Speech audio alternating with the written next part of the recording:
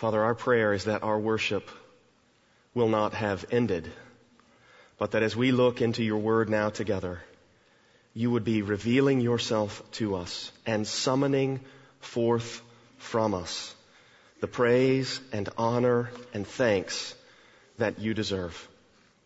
We ask that you would do this, Lord, and that you would be in the process transforming us into the image of the risen Lord Jesus. Father, we pray that you would be glorified and that you would make us into Christ-like people, Christ-like husbands, Christ-like wives, Christ-like parents, children who obey their parents in the Lord as is right. And Lord, we ask that you would cause this church to continue to serve others, to take the gospel to the ends of the earth, to serve people in the local community, to be devoted to the apostles' teaching. And Father, we ask that all of this would resound to your praise. You are the one who is worthy to receive honor and glory and wisdom and power and might forever and ever. Amen. I would invite you to open your Bibles this morning to Revelation chapter 4. We'll be looking this morning at Revelation chapter 4, and as you make your way there, I want to describe for you God's eternal purpose in the world. God created the world, and He created it as a place in which His glory would be displayed. So, from the beginning, in Genesis chapter 1, verse 28, God blessed the man and the woman, and He said to them, "Be fruitful and multiply and fill the earth." Now, the word glory is not explicit there, but as the image and likeness of God expands over the earth through their multiplication, and as they fill the earth, what they're taking with them is God's authority and God's representative image over all the earth. So God intends to fill the world with His glory. And you know what happened? Adam and Eve sinned and were cast out of the garden.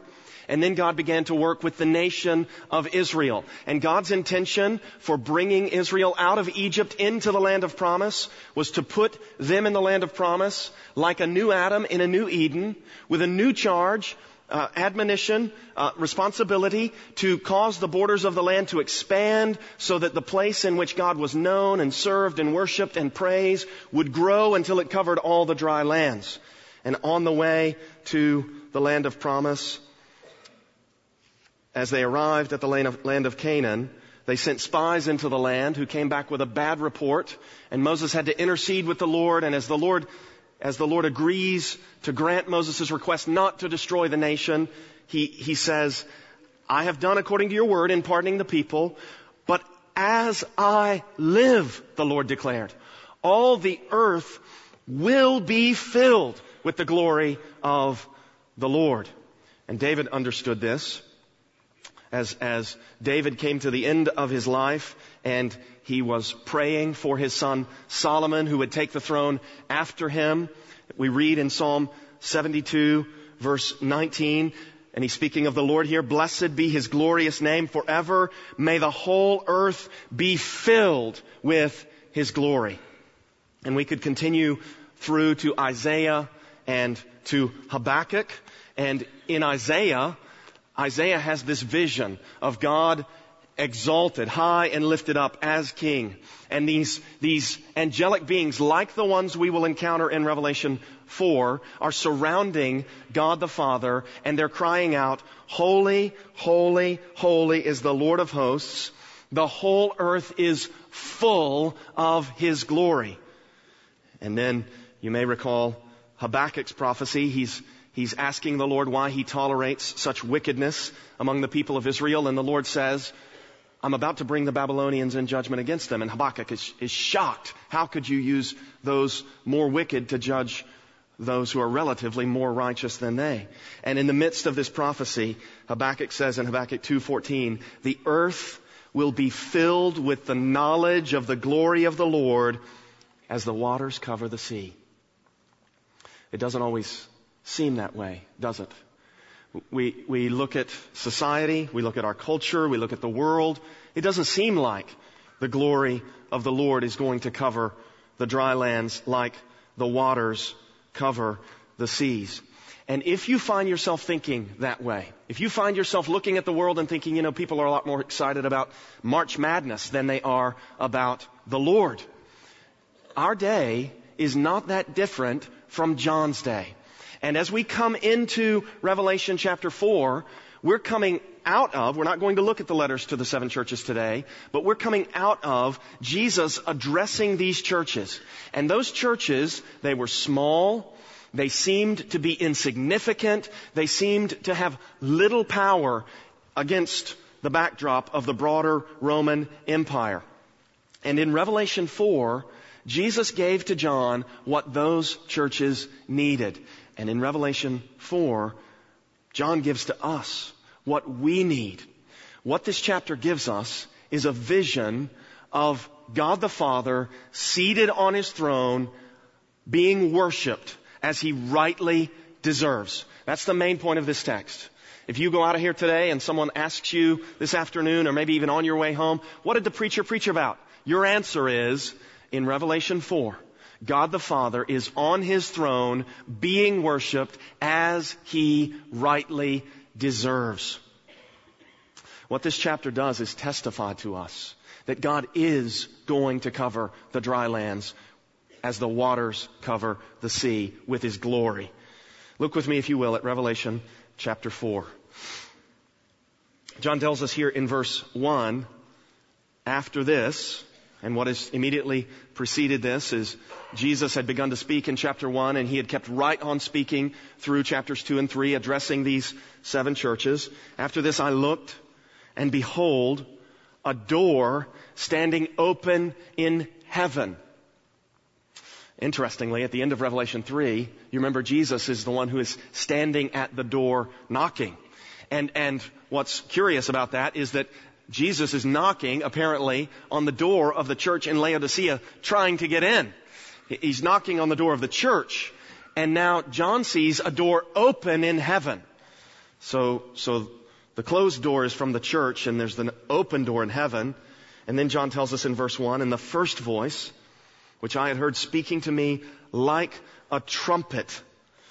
This takes us back to Revelation chapter 1, where in verse 10 John had written, I was in the Spirit on the Lord's day, and I heard behind me a loud voice like a trumpet. And then Jesus, the risen Christ in glory, had begun to speak to John.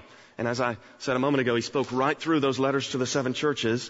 And so now John hears the voice of Jesus again. And Jesus says there in verse 1, come up here, and I will show you what must take place after this.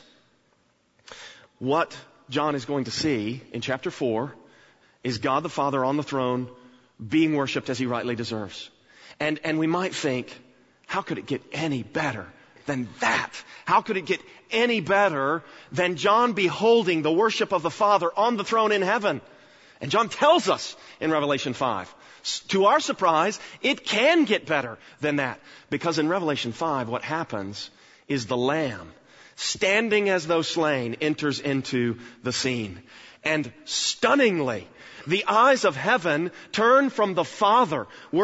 They're worshiping Him, and they see the Lamb, and their attention is redirected to the Lamb, and they begin to worship the Lamb. And then they join in the worship of the one seated on the throne and the Lamb together. So coming out of Revelation 4, we might ask, what could add fuel to the fire of the worship in heaven? And the answer is Jesus. Jesus can, as He enters into this scene in Revelation 5. And then what Jesus does is He seizes this scroll that the Father has, and He breaks open its seals. And what that does is it unleashes a series of judgments. But Jesus taking that scroll means He has taken control of world history. And then the events that follow from this, in chapter 10, an angel brings that scroll down to John, and John eats the scroll, and then he begins to prophesy about how God is going to judge the wicked and deliver those who have been faithful to Him, those who believe in Jesus, those who hold fast to the Word of God and the testimony of Jesus. So what we're seeing here in Revelation 4 is preparing us for the judgment and the salvation that God is going to do. This chapter is testifying to us, God reigns. God reigns. So if you come to a day, as John depicts in Revelation 11 through 13, where the righteous are being persecuted by the wicked, the vivid images of Revelation 4 are part of what the Lord is doing to preserve you through that persecution. The Lord will preserve His people, and the way He will do it is by means of the Holy Spirit activating the truth of God's words in our consciences. And so what we want to do is lock onto this here in Revelation 4 so that when the fires heat up, we know that God is reigning. Even as we suffer, if they fine us, if they jail us, if, like the pilgrims of old, we have to seek a new place where we can worship freely, whatever may come, we want to be sustained by this vision of God reigning on the throne, being worshiped. So Jesus says to John, come up here, and I will show you what must take place after this. And then John writes in verse 2, at once I was in the Spirit. Now that phrase, in the Spirit, when John says, I was in the Spirit, only happens 4 times in the book of Revelation. It happened back in chapter 1, in verse 10, when John tells us, I was in the Spirit on the Lord's Day. And only occurring 4 times, it occurs at key turning points in the book. And so right after John tells us he was in the Spirit in Revelation 1:10, he sees this vision of the glorified Christ, who then speaks the letters to the 7 churches that we have in chapters 2 and 3. So we could summarize Revelation 1 through 3 with the phrase, Jesus and the letters. And then it happens here in chapter 4 verse 2, where John is going to see the throne of God in heaven, and what's going to issue from the throne are these judgments. There will be 7 seals that are opened, and then there will be 7 trumpets that are blown, and then there will be 7 bowls of wrath that are poured out. And that continues through chapter 16. So we could summarize Revelation 4 through 16 with the phrase, the throne and the judgments. And then we hit this phrase again in Revelation chapter 17 in verse 3, and what John introduces us to there is the harlot. The woman Babylon, who is the mother of prostitutes. And so you see the harlot in Revelation 17, and then her downfall in chapter 18, and then the king comes in Revelation 19. And then after the description of the king and the setting up of his kingdom through chapter 21, in chapter 21 verse 10, we run into this phrase again, and what happens from that point is the bride descends from heaven. So we could summarize Revelation 17 through 22 with the phrase the harlot, the king, and the bride. That's the whole book of Revelation. Jesus and the letters in chapters 1 through 3, the throne and the judgments in chapters 4 through 16, and then the harlot, the king, and the bride at the end of the book. John tells us that once I was in the Spirit, and behold, a throne stood in heaven. Thrones in John's day communicated authority and righteous judgment. You see this from Revelation 20, when after the final rebellion of Satan, after the millennial kingdom, the great white throne of judgment is set up and the books are opened. So this is a scary image. The throne of God's authority and judgment is set up. And then what John is about to give us here in the verses that follow is one of the fullest descriptions of God on His throne in the Bible. You think about the whole Bible, you don't have that many depictions of God on the throne. This is one of the few. And this is one of the most descriptive presentations of the Father on the throne. So John tells us here at the end of verse 2 that he saw the thrones that stood in heaven with one seated on the throne. Now in his description, John is not going to enter into intricate details. It is detailed and it is full, but it's not irreverent. It's not as though John is acting as though you can just march right up and start telling everyone what the Father looks like. No, he's circumspect. And he's preserving appropriate distance between himself and God the Father. And there's a fear of the Lord that is evident even in this description of God on the throne. So John tells us there in verse 3, he who sat there had the appearance of jasper and carnelian. And around the throne was a rainbow that had the appearance of an emerald. Now, as you try to imagine this, I would encourage you to let your imagination run wild. We're talking about God the Father seated on the throne in the heavenly courtroom here. Your attempt to conceive these colors will not be too vivid. And your attempt to allot the space for the throne and the surrounds will not be too large. You will not outdo what John is depicting.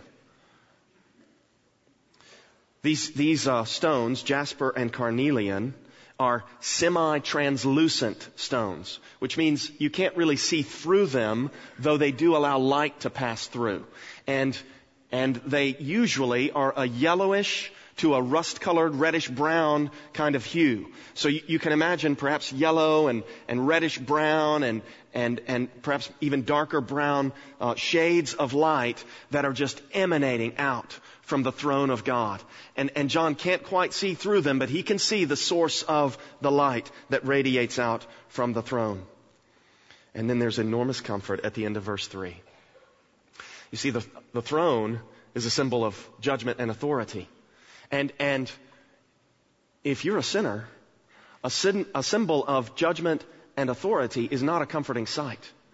But if you're a sinner, and the throne that communicates judgment and authority is surrounded by an emerald rainbow, that rainbow, for any biblically literate person, knows, I've got a rainbow at the flood. And that rainbow is about God's mercy.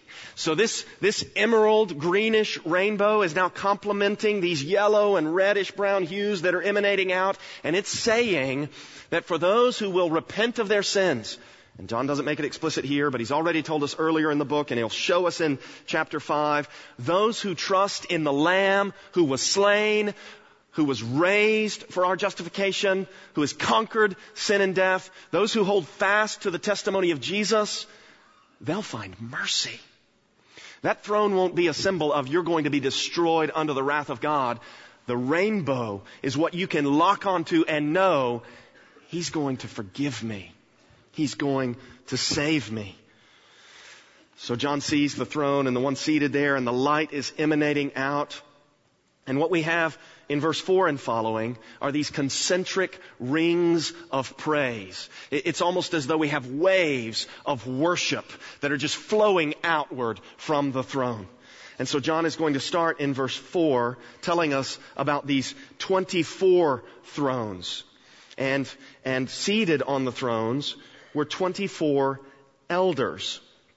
Now it's difficult to know exactly who these elders are, but because of the way that elders are described throughout the rest of the book of Revelation, I'm inclined to think that these are heavenly beings. These are angelic elders who stand before God as members of the heavenly court, as opposed to them being humans who have died and are now present with God in heaven.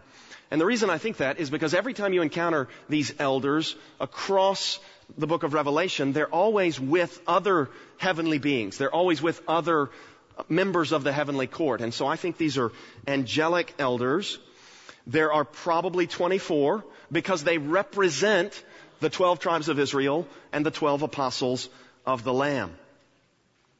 And these elders are testifying to us. They're testifying to us by the way that they're presented. And in order to see what they're testifying, we have to remember what Jesus has promised to those who overcome in chapters 2 and 3.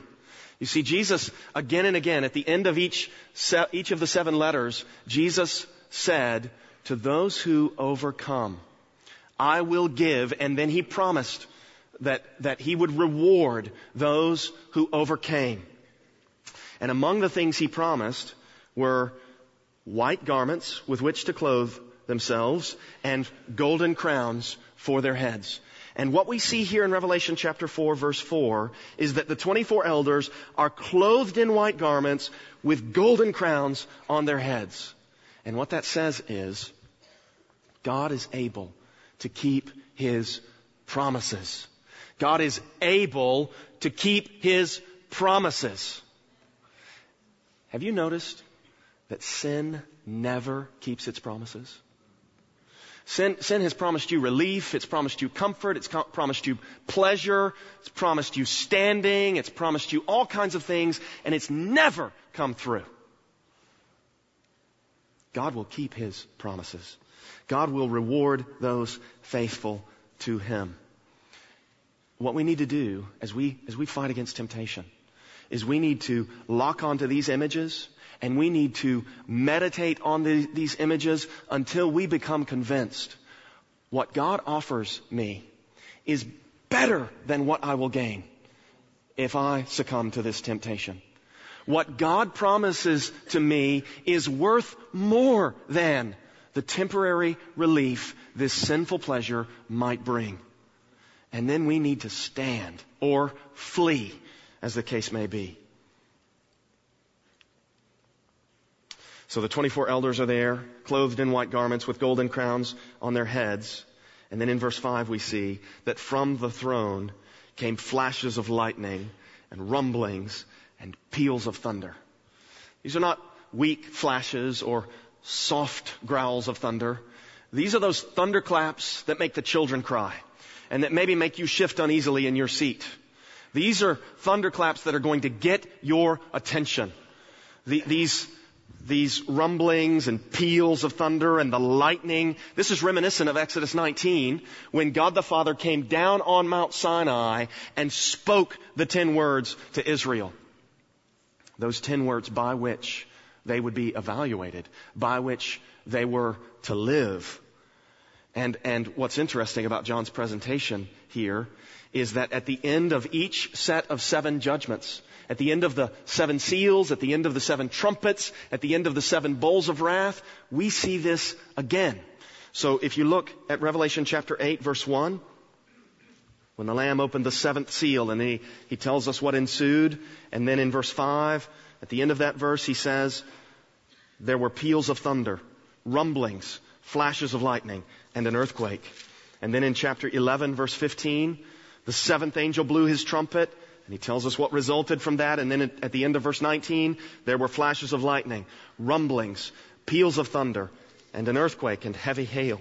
And then in chapter 16, Revelation 16:17, the 7th angel poured out his bowl into the air. And in verse 18, there were flashes of lightning, rumblings, peals of thunder, and a great earthquake. The occurrence of the rumblings and lightnings and peals of thunder at the end of each set of 7 ties those judgments back to the throne of God. It takes our minds back to the rumblings and the flashes of lightning and the peals of thunder that John saw in Revelation chapter 4, verse 5. And it communicates an important truth to us. It says to us, the judgments that fall upon the world are not abstract outworkings of impersonal forces. The judgments that fall upon the world are the personal wrath of God being visited upon the world. I don't know if you think about it this way, but God is personally offended by sin. You think about how you react when maybe you have an employee under you and you give them some instructions and they act like you don't exist. That's an affront. Or maybe you say to your children, this is the way I want you to do this, or this is what I don't want you to do. And they take a look at you and then they just go on and do whatever they want to do. It's offensive. It's offensive. They're saying, you don't matter. I can live as though you don't even exist. Now multiply that by infinity and by absolute holiness, and you have the righteous indignation of God against human sin. The judgments in this book are awful, and they are personal visitations of God's wrath. John says, from the throne came flashes of lightning and rumblings and peals of thunder, and then he continues in verse 5. He says, before the throne were burning 7 torches of fire, which are the 7 spirits of God. The 7 spirits of God, this is one of the ways in the book of Revelation that John describes the Holy Spirit. So you've got the throne of the Father, and then you've got the Holy Spirit there before the throne. And then in verse 6, John says, before the throne there was, as it were, a sea of glass like crystal. And this sea of glass is probably what was represented by the great bronze sea that Solomon made for the temple that was filled with water. And so now you've got a sea of glass. And also in Ezekiel 1, when Ezekiel had this vision of God seated on the throne, there's this firmament or expanse that's between the throne of God and everything else. And the crystal sea is saying God is transcendent. Yes, the 24 elders are around the throne, but there's a sea of glass clear as crystal between God the Father and the Holy Spirit there at the throne and everyone else. He is above and distinct from His creation. In chapter 5, in verse 6, John is going to say, between the throne, you might even translate that first phrase of verse 6, something like on the throne. And he's going to see a lamb standing as though it had been slain, which completes the Trinitarian picture of Revelation 4 and 5, where you have God the Father on the throne and the 7 spirits before the throne, and then the lamb standing as though slain comes into the picture. God exists as Father, Son, and Holy Spirit. In the middle of Revelation chapter 4, verse 6, John begins to describe those who surround the throne. And it seems that this is an inner circle closer to the throne than the 24 elders. So we see here in verse 6, around the throne, on each side of the throne, are 4 living creatures. And each of these 4 living creatures has experienced, it appears, something like what we want to experience. See, these creatures are always before God the Father, worshiping Him day and night. And what seems to have happened is they have begun to reflect aspects of God's glory. So we humans, we become what we worship. Psalm 115 says, those who make idols become like those idols. And 2 Corinthians 4, at the end of chapter 3 into chapter 4, Paul says that those who worship Jesus, those who behold His glory, are being transformed from one degree of glory to another into His likeness. And so it seems that these 4 living creatures are reflecting for us aspects of the glory of God. So John also tells us there in verse 6 that they're full of eyes in front and behind.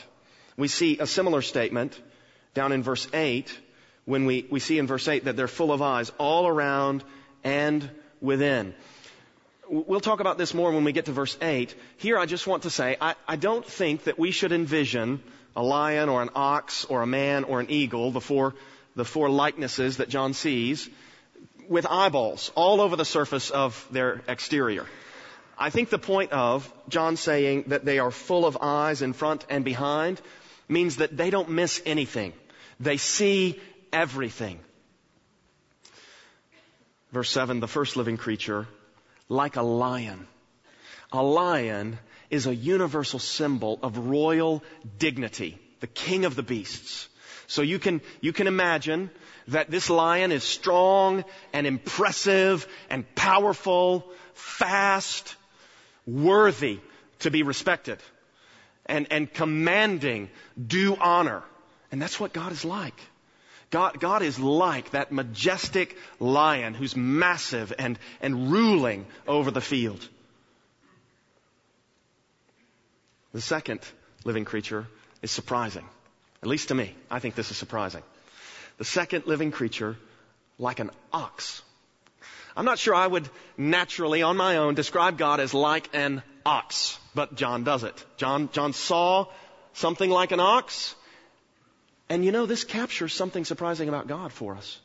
Because like an ox, which has this slow, patient, massive strength that can be domesticated. Oxen in John's world were used to plow fields and things. God is a slow, patient being of massive strength who's a servant. Isn't that surprising? The God of the Bible is a humble servant. Have you thought about it that way? Think about how much God serves you just in your being here today. He's sustaining the universe by the word of His power.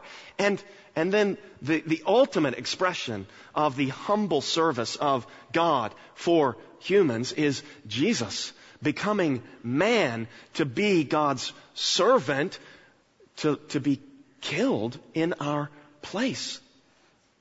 If you're here this morning and you're not a Christian and you're considering the claims of Christianity, I hope you hear from us that our God reigns. He's sovereign. He's in control. The Father is on that throne.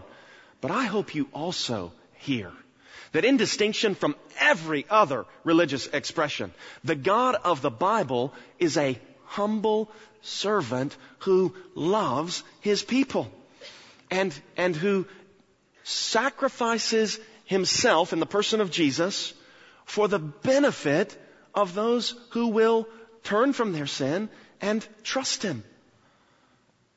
You won't find a better God than this. You will not find a God more surprising to you, more loving, more worthy of your praise, more worthy of your trust. So I hope that John's depiction of God here, even with this living creature like an ox reflecting His glory, I hope this compels you to worship this God. There'll be people here at the front at the end of this service if you'd like to talk with someone about that. And it would bring us no greater joy than for you to want to know more about the God we love. The first living creature like a lion, verse 7. The second living creature like an ox. The third living creature with the face of a man. This is beautiful. Adam was made in the image and likeness of God. I don't think this means that when we see God the Father, we will see a man. But Jesus is the image of the invisible God. And Jesus did say, if you've seen me, you've seen the Father.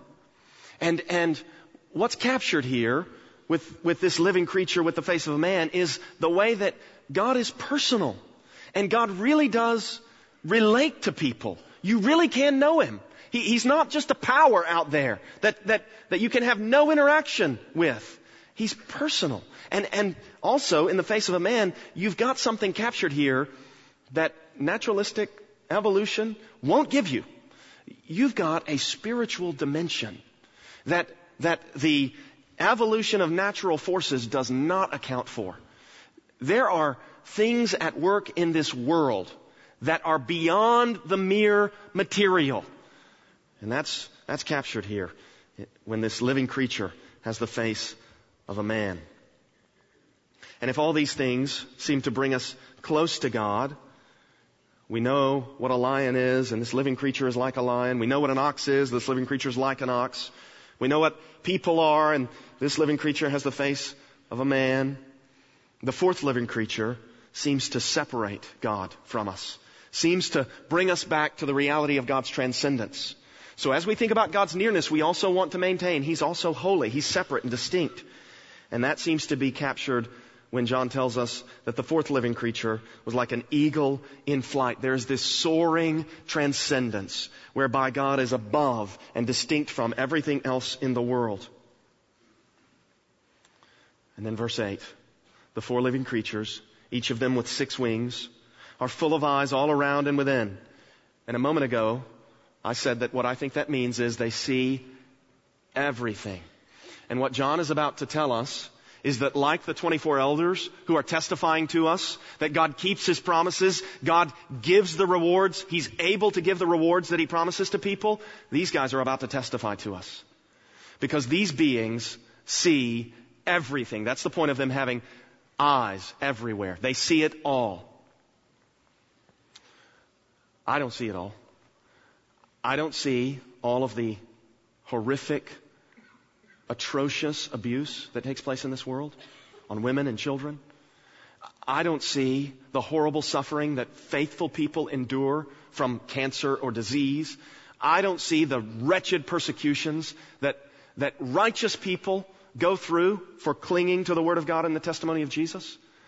I don't see what you're going through. Maybe as you grieve a beloved child who is rejecting the gospel. These guys see it all. They see it all. And I can't give you answers for all the why questions. Why did that happen to my child? I can't answer all those questions. But what I can do is I can say, these guys see it all, and they're testifying here. And what they're saying in response to everything they see is not, where is God? Or, why? That's not what they're saying, is it?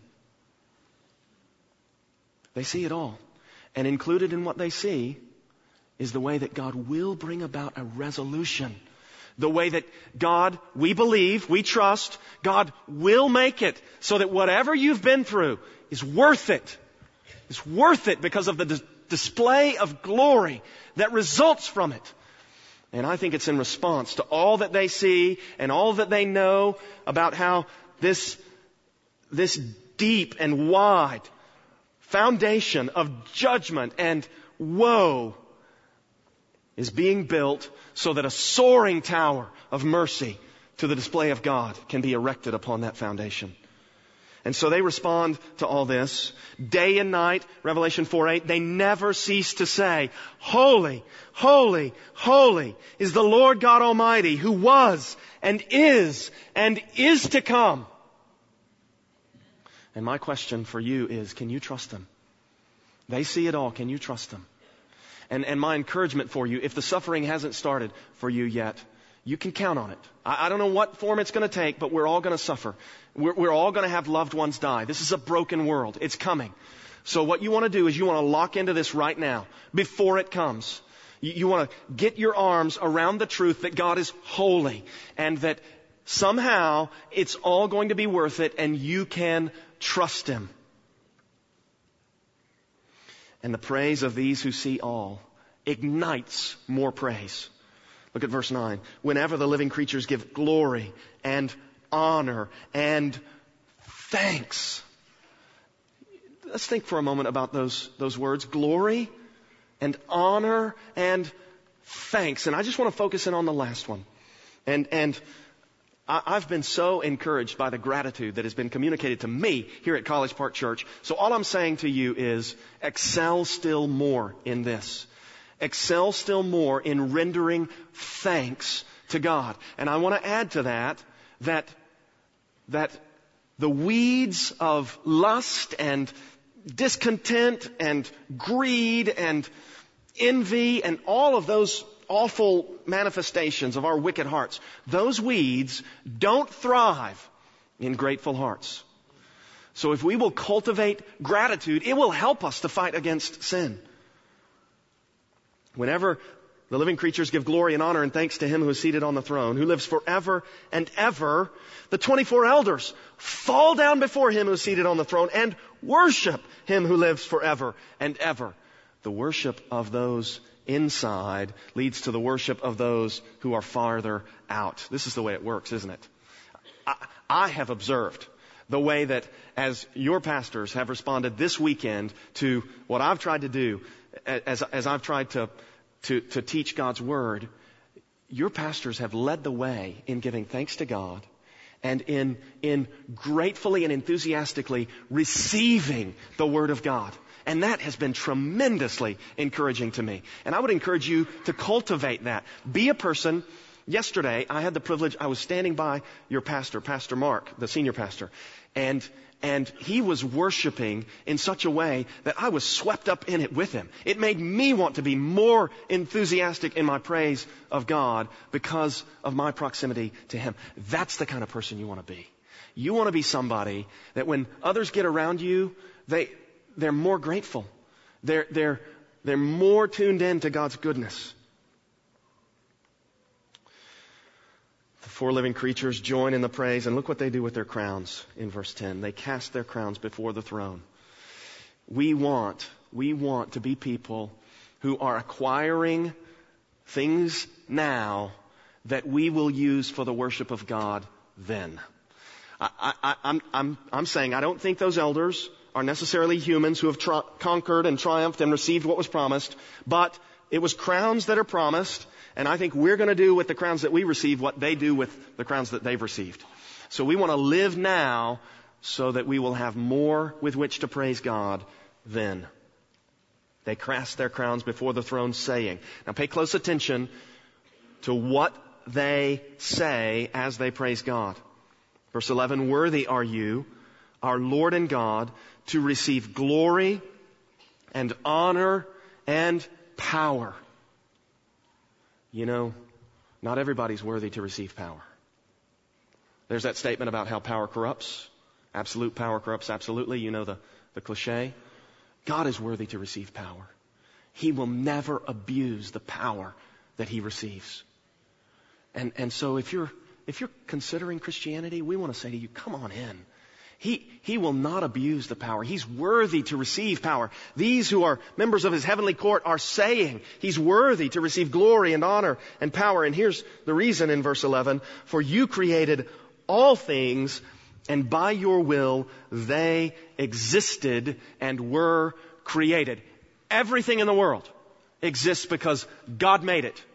There is nothing that has entered into the world that God made that God did not allow into the world that He made. He is sovereign over it all. He is the supreme governor and providential sustainer of the universe. And these are praising God for all that He's made. In chapter 5, as the worship continues, Jesus will come in to the scene, and down in verse 9, they will begin to praise Jesus, saying, worthy are you, and among the reasons is, for you were slain, and by your blood you ransomed people for God from every tribe and language and people and nation. This is not a religion that's just for certain kinds of people.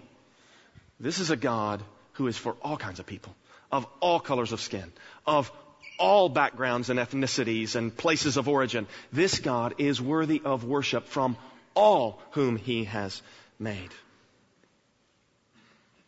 This weekend, we have been thinking about the big plan of the Bible, the big scope of the whole Bible. And if you were here, you know that I set out a kind of memory palace by which you could remember the 5 sessions that we had together. And so maybe if you're here, you remember what we encountered when we entered into the foyer of the home. Professional mice who are sculpting an ice for the ice sculpture for the prom. So we've got a promise there, and we talked about Genesis 3:15 and how that promise is developed across the pages of Scripture. The promise of a Redeemer, the seed of the woman, who would conquer Jesus. And then we went into the formal living room, and in the formal living room we found red imps who were forming a pattern. And these red imps with bad breath and screechy voices were reminding us of the pattern of redemption. And we considered in our second session together how there's this Exodus pattern that is set down in the book of Exodus, previewed in the life of Abraham, and then that pattern is used across the Bible to describe how God's going to save His people. And then we moved into the family room, and we found in the family room X-aisle. Yeah, we found an X walkway, an X-aisle. It was all overgrown, and that's to remind us of the exile and return from exile. We were exiled from Eden. Israel was exiled from the land. There's been a return to the land, but we're still looking for the return to Eden, but Jesus has opened the way to that through His death and resurrection. And then we entered into the kitchen, and on the kitchen counter there was a wedding cake. That's exactly right. And the wedding cake reminds us of the way that God's covenant with His people is treated in the Bible as a marriage, which impresses upon us the importance of our own marriages and our cultivation of marriages that reflect Christ's love for the church. And then we enter into the formal living room, and in the formal living room we found water covering the ground, and our socks got wet and our feet got cold. And this was to remind us of the way that God is going to cover the dry lands with His glory as the waters cover the seas. Set in vast realms of space across an untold time, The sprawling story he creates sings the song sublime. The music pure made matter hard. The words became the real. What is was built by his mere word. The words do feel. A garden sprang up from the song, replete with sacred tree. The sounds had no notes in them wrong, though people there were free. So when they chose to disobey, transgress God's holy word, the judgment wrought a disarray, unsheathing death's sharp sword. He sang again in Egypt land, his people to redeem. By outstretched arm and his strong hand, the Lord made freedom ring. At Sinai, 10 words Yahweh spoke. The people ate and played. At Sinai, tablets Moses broke when golden calf was made.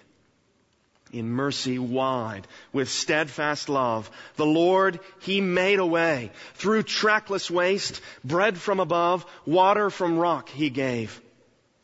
Like Adam, then the people sinned, transgressed the holy word, forsook their faithful only friend, the Lord, their shepherd. Like Adam, then, from the land Israel was driven, with consequences of command. Asunder they were riven. The covenant was broken, the marriage bond no more. Yet the Lord had spoken of hope beyond death's door. And then the bridegroom came, prophesied of old, then heard the deaf and walked the lame, and word was spoken bold. To kill him, his own people sought. The murderer went free. Salvation on the tree was wrought, mysterious to see.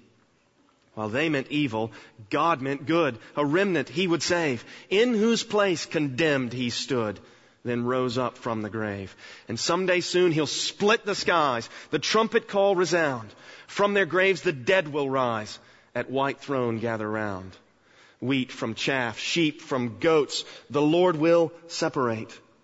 Those who made the cross their boast, who sought the narrow gate, will on that day reward receive, who claimed Christ as their Lord, who in Him with their whole heart believed, clinging to His word. And glory bright and glory fair will cover the dry lands, full as heavens are with air, or deserts are with sands. The Lord will have His way on earth, His kingdom He will bring.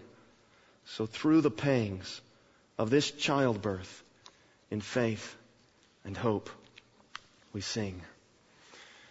Father, would You keep us faithful to the day? Would You convince us that Your glory will indeed cover the dry lands as the waters cover the sea? Would You cause us to heed the testimony of the 4 living creatures and believe that there is reason to cry, holy, holy, holy, even in our deepest woe? And Father, would You make us those who receive what has been promised, that we might cast our crowns at Your feet. In the name of Christ our Lord. Amen.